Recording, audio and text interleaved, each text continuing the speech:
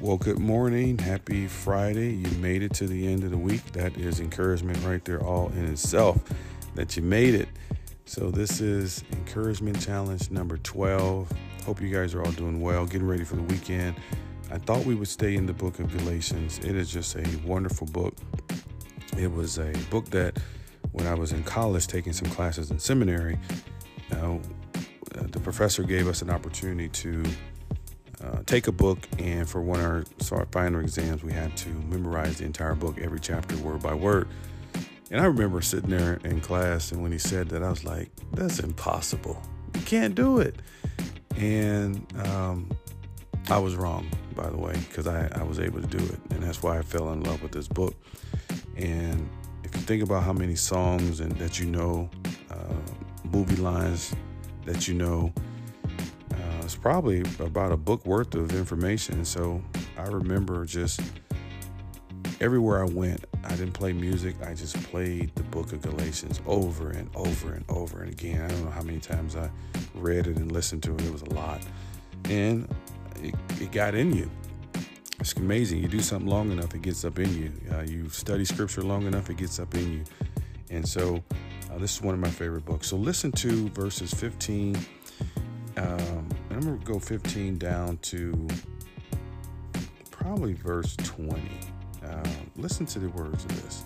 21. I go to 21. It says, "For we who are Jews by birth and not Gentile sinners know that no one is justified by the works of the law." And I want you to count how many times you hear the word justified, okay? "But by faith in Jesus Christ. And we have believed in Jesus Christ so that we might be justified by faith in Christ and not by the works of the law. Because by the works of the law, no human being will be justified. But we ourselves are also found to be sinners. If we ourselves are found to be sinners while seeking to be justified by Christ, is Christ then a promoter of sin? Absolutely not." Verse 18. "If I rebuild the system I tore down, I show myself to be a lawbreaker. For through the law I died to the law, so that I might live for God. I have been crucified with Christ, and I no longer live, but Christ lives in me. The life I live now in the body, I live by faith in the Son of God, who loved me and gave himself for me. I do not set aside the grace of God, for if righteousness could come through the law, then Christ died for nothing." I love this. Hopefully you get a chance as you listen to these words. I encourage you to go back and read this as well. Paul is making a strong argument on a couple different facets. Number one, he's writing to the church of Galatia about these, and these were Gentile believers there, and these Judaizers, people that was coming in, trying to get these believers to go back to believing and observing the law. You know, after Paul already had told them, by grace you have been saved, now they're observing days and weeks and holidays and trying to keep the law. And Paul is in chapter 5 is encouraging them that you are not justified by the law. In other words, you were not made right in God's eyesight by observing the law, doing the things that the law prescribed. Number one, you couldn't even keep the law. None of us could. But if we could do it, which we can't, Paul is saying that even if we could keep the law, that means that all the finished work that Christ came to do on the cross, he did it for nothing. And so we are not justified. And we looked at that word a couple episodes ago about what does justification means. It means to be right in God's eyesight based on our belief, our faith in Jesus Christ.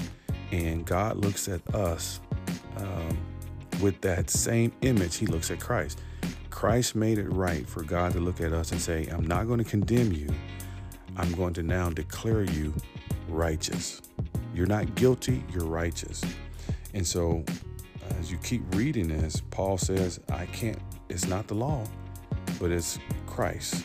And so purification cannot come through the law, being clean, doing the things that we are morally right, morally good. We should do those things, but we're not doing them to win favor in God's eyesight. When you trusted Jesus Christ as your Lord and Savior, you got favor with God.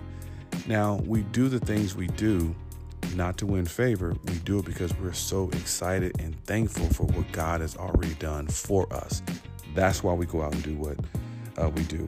So I want to end this verse again because I just want to read it again. It's just a beautiful passage. It says, "For through the law I died to the law, so that I might live for God.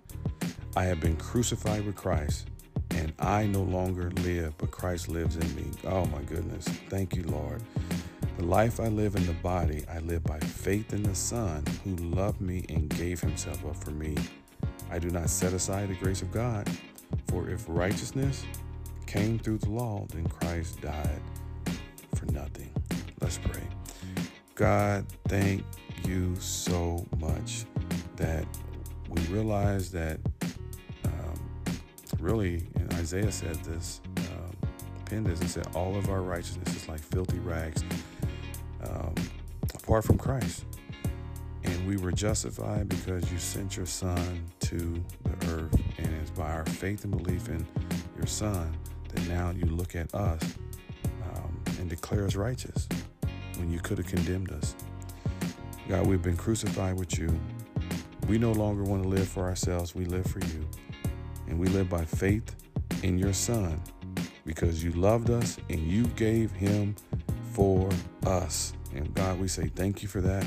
Thank you for getting us through this week.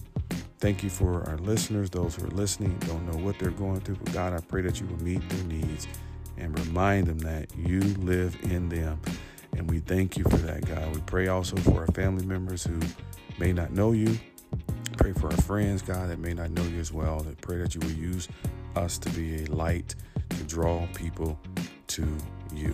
We thank you again for this week. We give it to you. May your name be uplifted. May your name be praised forevermore. It's in the name of Christ we pray.